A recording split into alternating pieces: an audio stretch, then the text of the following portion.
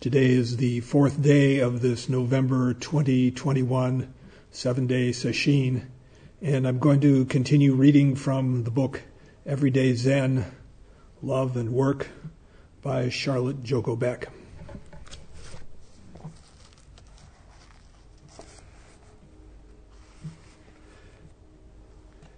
I'm going to go to a new section. It's entitled No Hope. And she says, "A few days ago I was informed of the suicide of a friend of mine, a man I hadn't seen for a dozen years. Even then, suicide was all he could talk about, so I wasn't surprised at the news. It's not that I think dying is a tragedy. We all die. That's not the tragedy.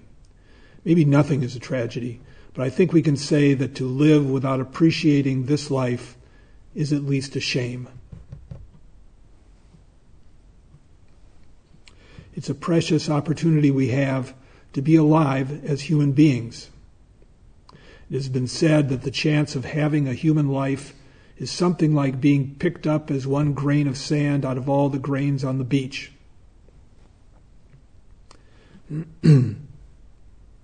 I've read in some of the Buddhist texts, it's compared to the chances of a turtle that comes up once a year to the surface of the ocean, coming up and putting its head through, not sure what it is, but let's say it's an inner tube. I'm thinking that in the sutras it wasn't an inner tube.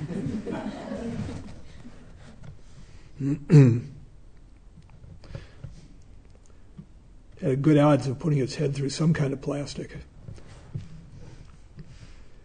It's such a rare chance, and yet somehow, as in the case of my friend, some error arises. Some of that error is present in each one of us, not fully appreciating what we have just in being alive. So today, what I want to talk about is having no hope. Sounds terrible, doesn't it? Actually, it's not terrible at all. A life lived with no hope is peaceful, joyous, compassionate life. As long as we identify with this mind and body, and we all do, we hope for things we think will take care of them.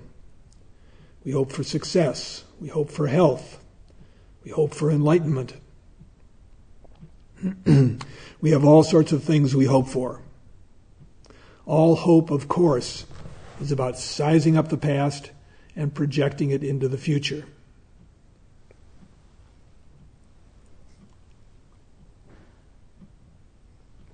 And one of the things we learn about that over time is what terrible predictors we are.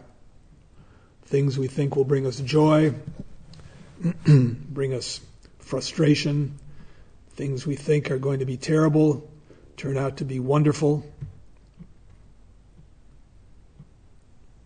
The sesshin we think will never turn around for us suddenly does. The blissful mind state that we think will continue forever comes to a sad end. We really don't know. And it's this attempt to know, to predict, and then to hope, try to put the body English on the bowling ball of life, is our source of unhappiness. Major source.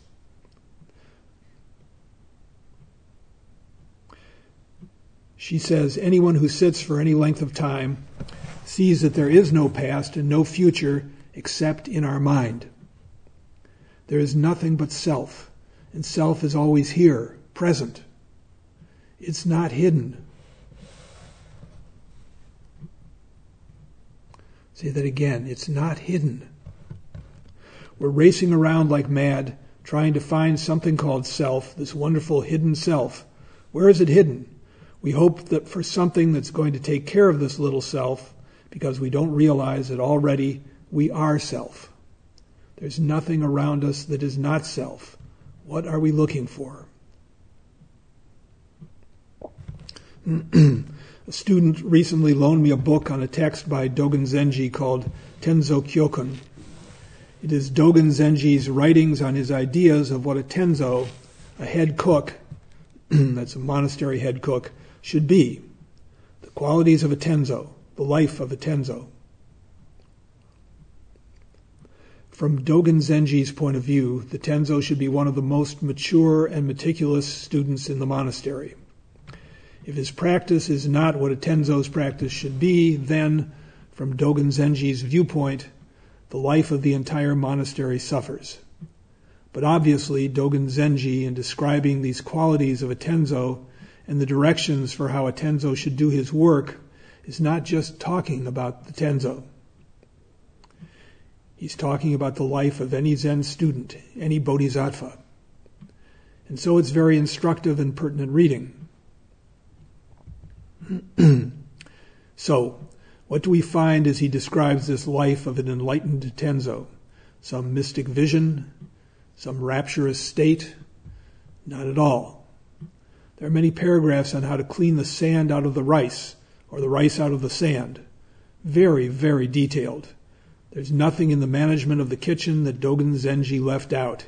He writes about where to put the ladles, how to hang the ladles, and so on. Let me read you one paragraph. Next, you should not carelessly throw away the water that remains after washing the rice. In olden times, a cloth bag was used to filter out the water when it was thrown away. When you have finished washing the rice, put it into a cooking pot. Take special care lest a mouse accidentally falls into it. Under no circumstances allow anyone who happens to be drifting through the kitchen to poke his fingers around or look into the pot. Guess things weren't so different back then. What is Dogen Zenji telling us? He didn't write this just for the tenzo. What can we all learn? In this writing, Dogen Zenji repeats a famous story. If we understand this one story, we really understand what Zen practice is.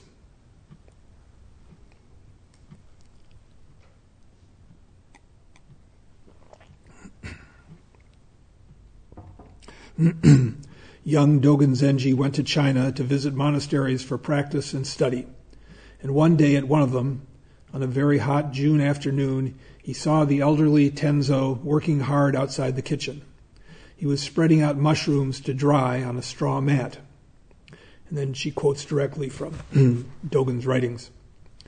He carried a bamboo stick but had no hat on his head. The sun's rays beat down so harshly that the tiles along the walk burned one's feet. He worked hard and was covered with sweat. I could not help but feel the work was too much of a strain for him. His back was a bow drawn taut. His long eyebrows were crane white. I approached and asked his age. He replied that he was 68 years old. Then I went on to ask him why he never used any assistants. He answered, "Other people are not me." "You are right," I said. "I can see that your work is the activity of the Buddha Dharma. But why are you working so hard in this scorching sun?" He replied, "If I do not do it now, when else can I do it?" There was nothing else for me to say. As I walked along that passageway, I began to sense inwardly the true significance of the role of tenzo. And then Joko comments, the elderly tenzo said, "Other people are not me."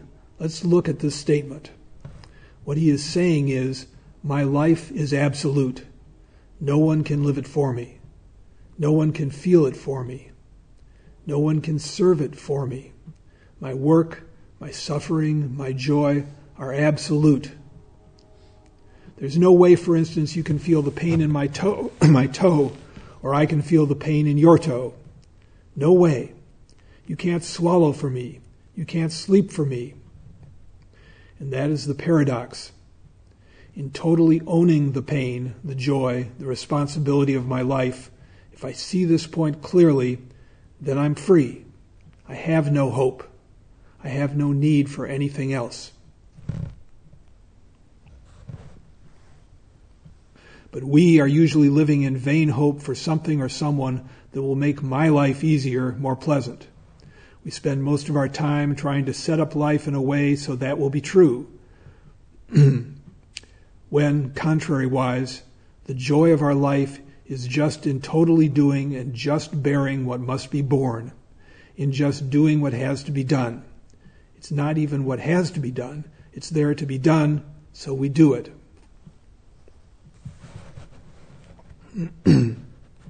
Get a real look at this in Sesshin.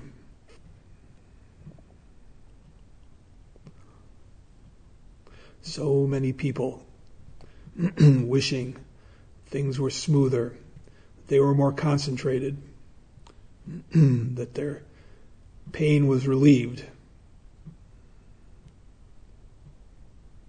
But the more we spend time in wanting things to be different, the more we delay actually getting thoroughly into our life, which is what we're here to do. She goes on, Dogen Zenji speaks of the self settling naturally on the self. What does he mean by that? He means that only you can experience your own pain, your own joy. If there is one impression that comes into your life that is not received, then in that second you die a little bit. None of us lives completely like that, but at least we don't need to lose 90% of the experience of our life. Then she quotes again, if I do not do it now, when else can I do it? And says, only I can take care of the self from morning to night. Only I can receive life. And it's this contact, second by second by second, which Dogen Zenji is talking about as he describes the day of the Tenzo. Take care of this, take care of that, and that. Not just washing the rice, but doing it carefully, grain by grain. Not just throwing the water out. Each bite we take of our food, each word I say, each word you say, each encounter, each second. That's it. Not chanting with your mind somewhere else. Not half doing the dishes. Not half doing anything. She says, I can remember when I used to daydream literally 4 or 5 hours at a time. And now, sadly, I see so many people dreaming their lives away. Sometimes a man or a woman dreams of an ideal partner. They dream and they dream. But when we live life in dreams and hopes, then what life can offer us, that man or woman sitting right next to us, ordinary, unglamorous, the wonder of that life escapes us because we are hoping for something special, for some ideal. And what Dogen Zenji is telling us is that real practice has nothing to do with that.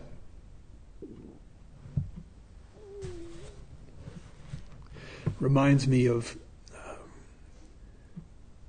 coming into a party, lots of people there, and you're talking with someone, and they're looking over your shoulder, seeing who else is in the room, who else might be coming in. Or maybe you're the one doing it. Can't quite be present.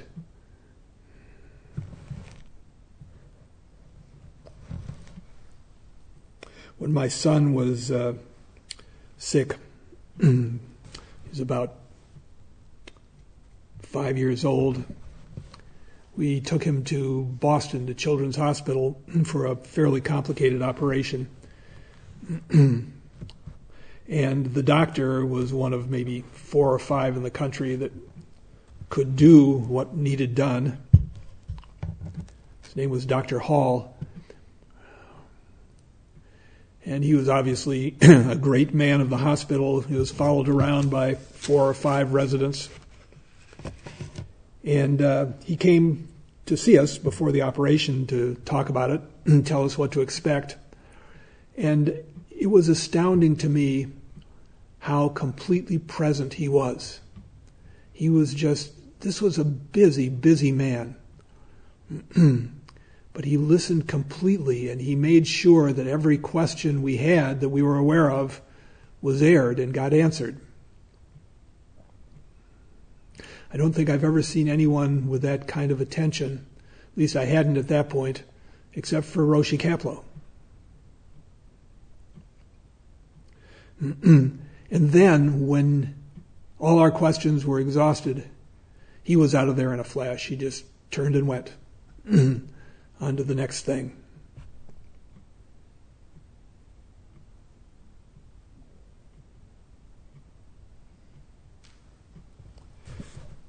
Joko, back to Joko. We're saying once again that Zazen sitting is enlightenment. Why?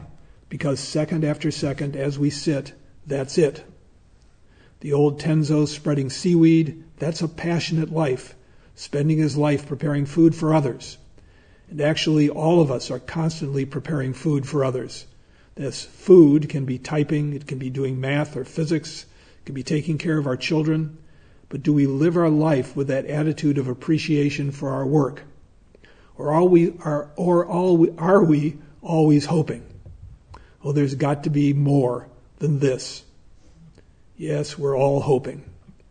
Not only do we hope, but we really give our life to this hope, to these vain thoughts and fantasies.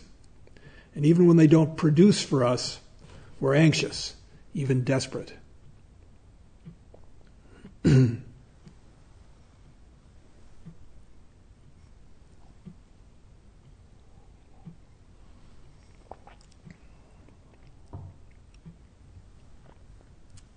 Back about a little over 30 years ago, I had just stopped drinking and begun to work on myself in a different way than I ever had before. And I was out in the front yard of our house in Brighton raking leaves. It's a job I normally didn't like very much. At least it seems that I didn't. And all of a sudden I noticed there was absolutely no urgency or compulsion. I was just raking. I wasn't focused on how much remained to do or how long it was going to take. It was just a pleasure to do it. It was startling, so different than the way I'd been operating up till then. It's what happens when we, as Joko says, abandon hope. Stop trying to anticipate what's going to happen. Really get into the moment. It's what we're here to do in Sesshin. But so often, just the rigors of Sesshin throw us back into this old dysfunctional way of being, where we try to anticipate the problems and find a way around them.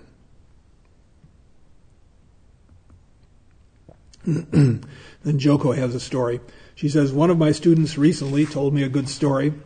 It's about a man who was sitting on his roof because a tidal wave was sweeping through his village. Say by the time, tidal wave was sweeping through his village. The water was well up to the roof when along came a rescue team in a rowboat. They tried hard to reach him, and finally when they did, they shouted, well, come on, get into the boat. And he said, no, God will save me. So the water rose higher and higher. I'm thinking this is not a tidal wave, this is a flood, but anyway. The water rose higher and higher, and he climbed higher and higher on the roof. The water was very turbulent, but still another boat managed to make its way to him. Again, they begged him to get into the boat and to save himself, and again he said, no, God will save me. I'm praying. God will save me.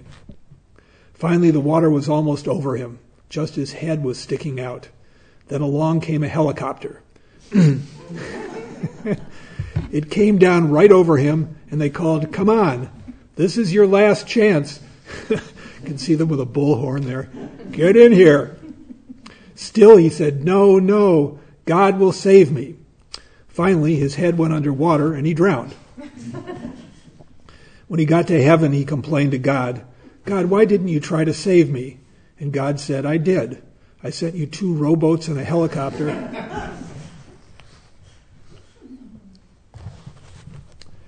We spend a lot of time looking for something called the truth. And there is no such thing except in each second. each activity of our life. But our vain hope for a resting place where somewhere makes us ignorant and unappreciative of what is here right now. So in Sesshin, in Zazen, what does it mean to have no hope? It means, of course, to really do Zazen, to just sit. Nothing is wrong with dreams and fantasies, just don't hold on to them. See their unreality and turn away.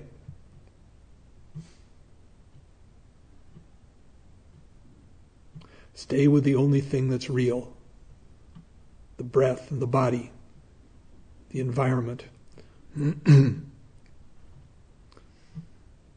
This moment. Now, none of us wants to abandon our hope. And to be honest, none of us is going to abandon it all at once. But we can have periods when for a few minutes or a few hours there is just what is, just this flow. And we are more in touch with the only thing we'll ever have, which is our life. So if we practice like this, what reward will we get? If we really practice like this, it takes everything we have. What will we get out of it? The answer, of course, is nothing. So let's not have hope. We won't get anything. We'll get our life, of course, but we've got that already. So let's not be like my friend, failing to appreciate our life and our practice. This life is nirvana. Where did we think it was? Dogen Zenji said, if you are unable to find the truth right where you are, where else do you expect to find it?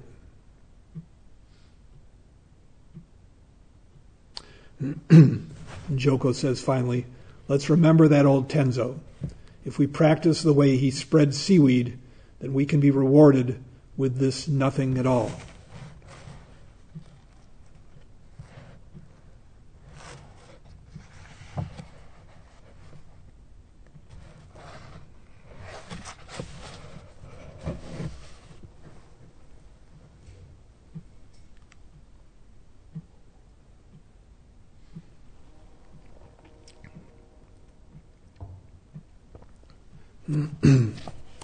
Yeah, nothing at all is quite remarkable.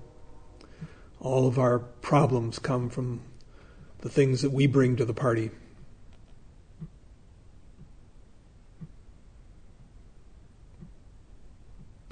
The whole spirit of Zen practice is just this.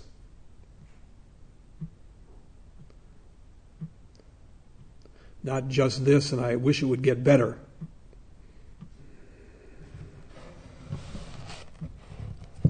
Of course, as Joko said elsewhere, when we truly do commit in that way, it does get better. But as long as we're looking for a result, we're getting in the way. I'm going to turn to another section. It's called Shut the Door. And she begins, in the 1960s, Hakuin Yasutani Roshi began making annual visits to teach the Dharma in America. During each visit, he would conduct a week-long sesshin here in Southern California. Like others who began Zen practice with Yasutani Roshi during these visits, I would practice intensively with him for 7 days each year, and for the rest of the year, continue doing Zazen on my own. Those seshins were extremely difficult for me, and I'd have to say that if there was ever a muddled practice, it was mine. But having the opportunity to study with him, even though it was only for 1 week each year, and to see what he was, humble, gentle, vital, and spontaneous, was enough to keep me going. He was quite old when I knew him, in his 80s and having some physical difficulties. When he shuffled into the zendo, I wondered if he would be able to make it all the way to his seat. Just a little bent old man shuffling in. But when he would begin his Dharma talk, I couldn't believe it. It was like a streak of electricity running through the room. The vitality, spontaneity, the total devotion. It didn't matter what he said, or that he used an interpreter. His very presence revealed the Dharma, not to be forgotten if it had once been encountered.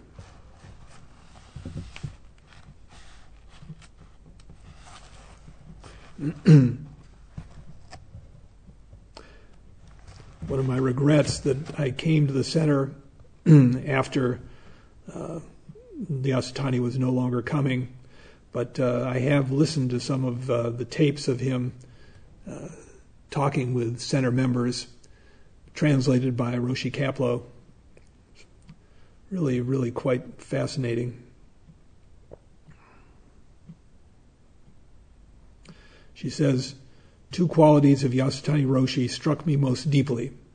I would say that he was luminous and ordinary at the same time. Looking into his eyes in a formal interview was like looking for 10,000 miles. There was nothing there. It was amazing. Yet somehow in that open space, there was total healing. Outside of the Zendo, he was just an ordinary little man running around with his broom and with his pants rolled up eating carrots. He loved carrots. I think I had heard that somewhere before. Yasutani Roshi gave me my first experience of what a true Zen master is, and it was a very humbling experience because he was so humble. Radiating from him were freedom, spontaneity, and compassion, the jewel that we all seek in our own practice. But we must be careful that we don't look for the jewel in the wrong place outside of ourselves, failing to see that our life itself is the jewel, unpolished perhaps, but already perfect, complete, and whole. When you come right down to it, the Dharma is quite simple and always available. But the trouble is that we don't know how to see it. Because we don't, this jewel, this freedom, escapes us. Freedom is such a sticky thing to talk about. Our usual way of looking at freedom is to see it as a matter of being left alone to go where we want to go and do what we want to do. And we hope that something out there will give us freedom. So when we are in an unpleasant and restrictive situation, we leave a door open so we can run out the door to new hope and freedom. All of us without exception do this, which brings us to another sticky word, commitment.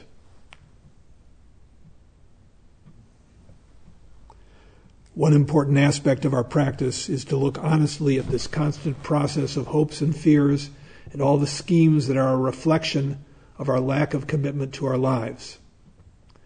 To do this requires that we shut the door that we like so much to leave open and turn around and face ourselves as we are. This is commitment, and without it, there is no freedom.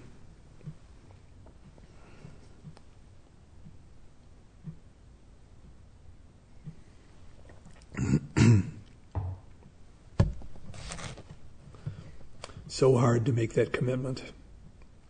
We're so afraid to truly shut the door.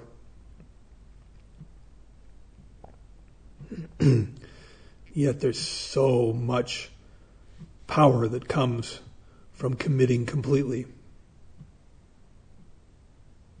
She says, through practice, we wear out the fantasies we have about running out the door to something somewhere else. We put most of our effort into maintaining and protecting the ego structure created out of the ignorant view that I exist separately from the rest of life.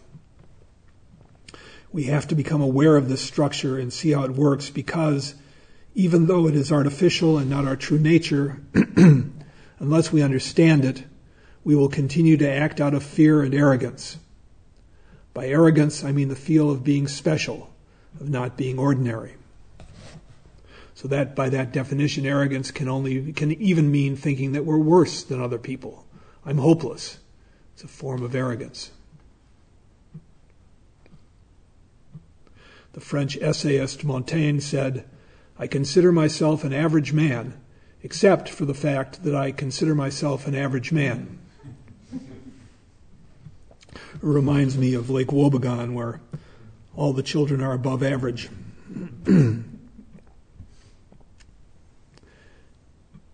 She says we can be arrogant about anything, about our accomplishments, about our problems, even about our humility. There's a movie, Breaker Morant, and it's about the war between the English and the Boers, the Dutch, in South Africa. And there's a point where two Englishmen are speaking to each other about the Dutch, and one of them says, They don't have our altruism.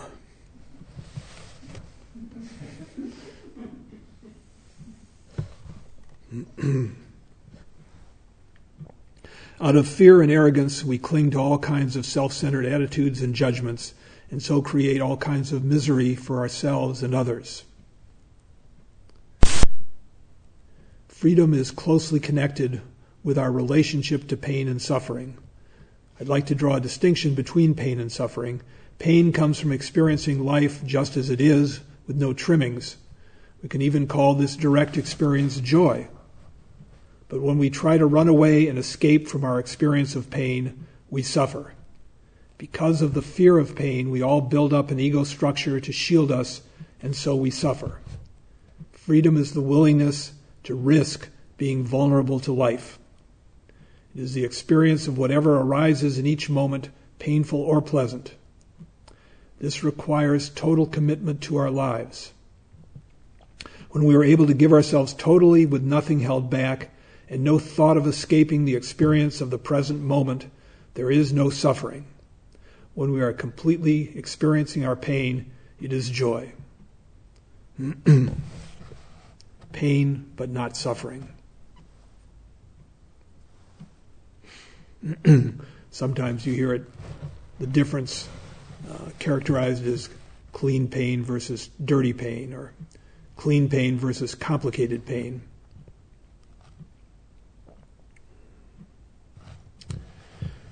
Joko says, freedom and commitment are very closely connected.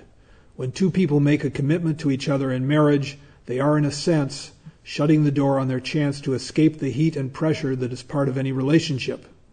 But when accepted as part of their commitment, the heat and pressure make for growth, and the relationship blooms. I'm not saying that one should commit oneself to any relationship that comes along. That's crazy.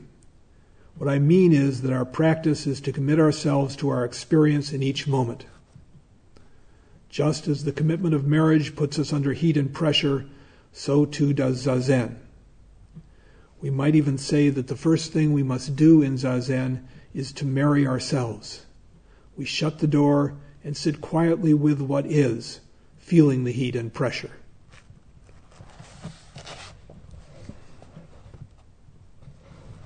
Recognizing this moment is absolute. It can't be any other way.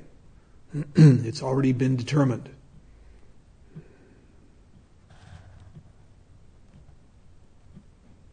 She says, often people have the idea when they begin practice that it is going to be nice and comfortable. But Zen practice has phases that are anything but pleasant. By just sitting with this very moment, the secure walls of the ego structure crumble, and this can be confusing and painful. Physically experiencing the confusion and pain, rather than avoiding them, is the key to freedom. I like that physically. It's in the body. What we do instead is we run off in our thoughts, either complaining or strategizing, trying to put a spin on things, trying to shape it.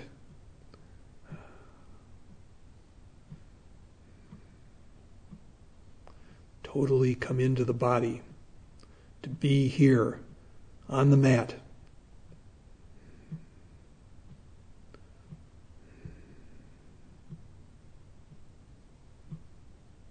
Totally giving ourselves to our practice, whatever our method of practice is.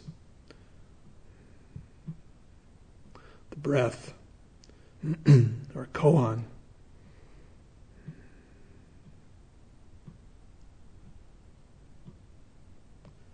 Returning each time we drift away, returning to this moment. Patiently, without complaint, without grumbling, without despairing.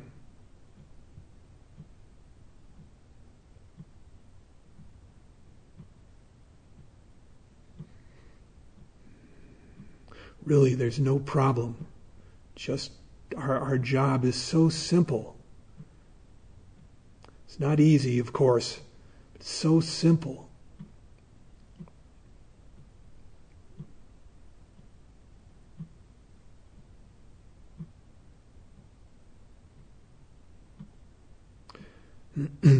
Physically experiencing the confusion and pain rather than avoiding them is the key to freedom. We have to embrace the misery, make it our best friend, and go right through to freedom. This jewel of freedom is our life just as it is. But if we don't understand the relationship between pain and freedom, we can cause suffering for ourselves and others. We have to be willing to be on the cutting edge, just being there with whatever comes up in each moment. Pride, greed, arrogance, pain, joy. Don't try to manipulate what comes up in Zazen. And we should add, don't attach to what comes up. Don't grab at it. Don't start to think about it. She says, by sitting with as much awareness as we can muster, attachments in time just wither away. We change. Slowly, but we change. The more devotedly we sit, the faster, arguably, the change is going to be.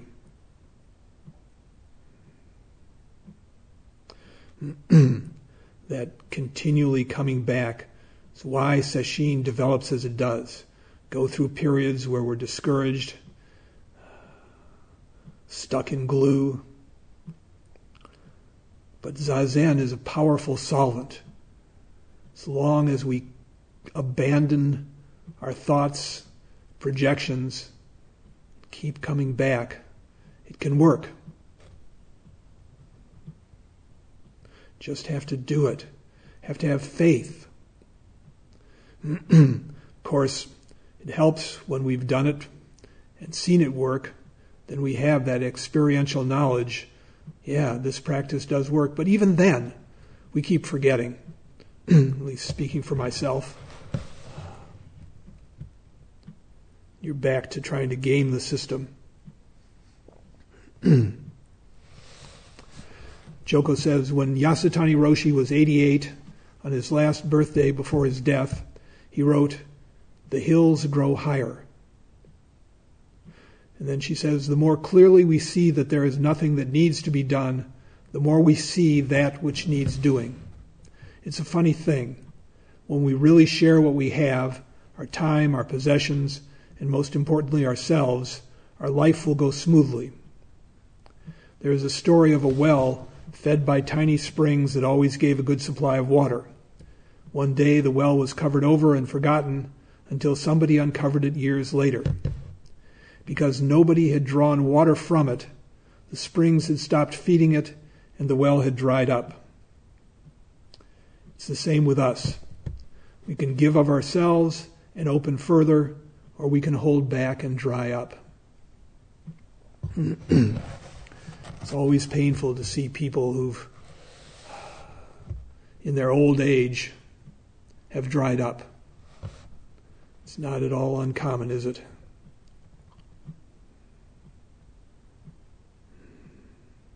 She says, Zen practice is shutting the door on a dualistic view of life, and this takes commitment. When you wake up in the morning and don't want to go to the zendo, shut the door on that. Put your foot out of bed and go. If you feel lazy during work, shut the door on that and do your best. In relationships, shut the door on the criticism and unkindness. In Zazen, shut the door on dualism and open up to life as it is. Very slowly, as we learn to experience our suffering instead of running from it, life is revealed to us as joy.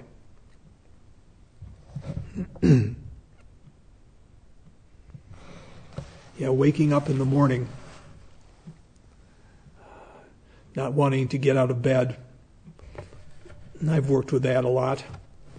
And you find out eventually all you have to do is get out of bed. Within 10 seconds, problem gone. You're brushing your teeth. What was that all about? I was in bed and it seemed, oh my God, I need sleep. Well, maybe you do, but you can get out of bed. So many things where we limit our lives by trying to protect ourselves. One of the things we learn in Sesshin is to step out, to do a little more than we think we can do, to bear a little more than we think we can bear. When we have a lot to bear, it's tough, very tough. But out of that comes real seasoning. We become more of a person, more who we are.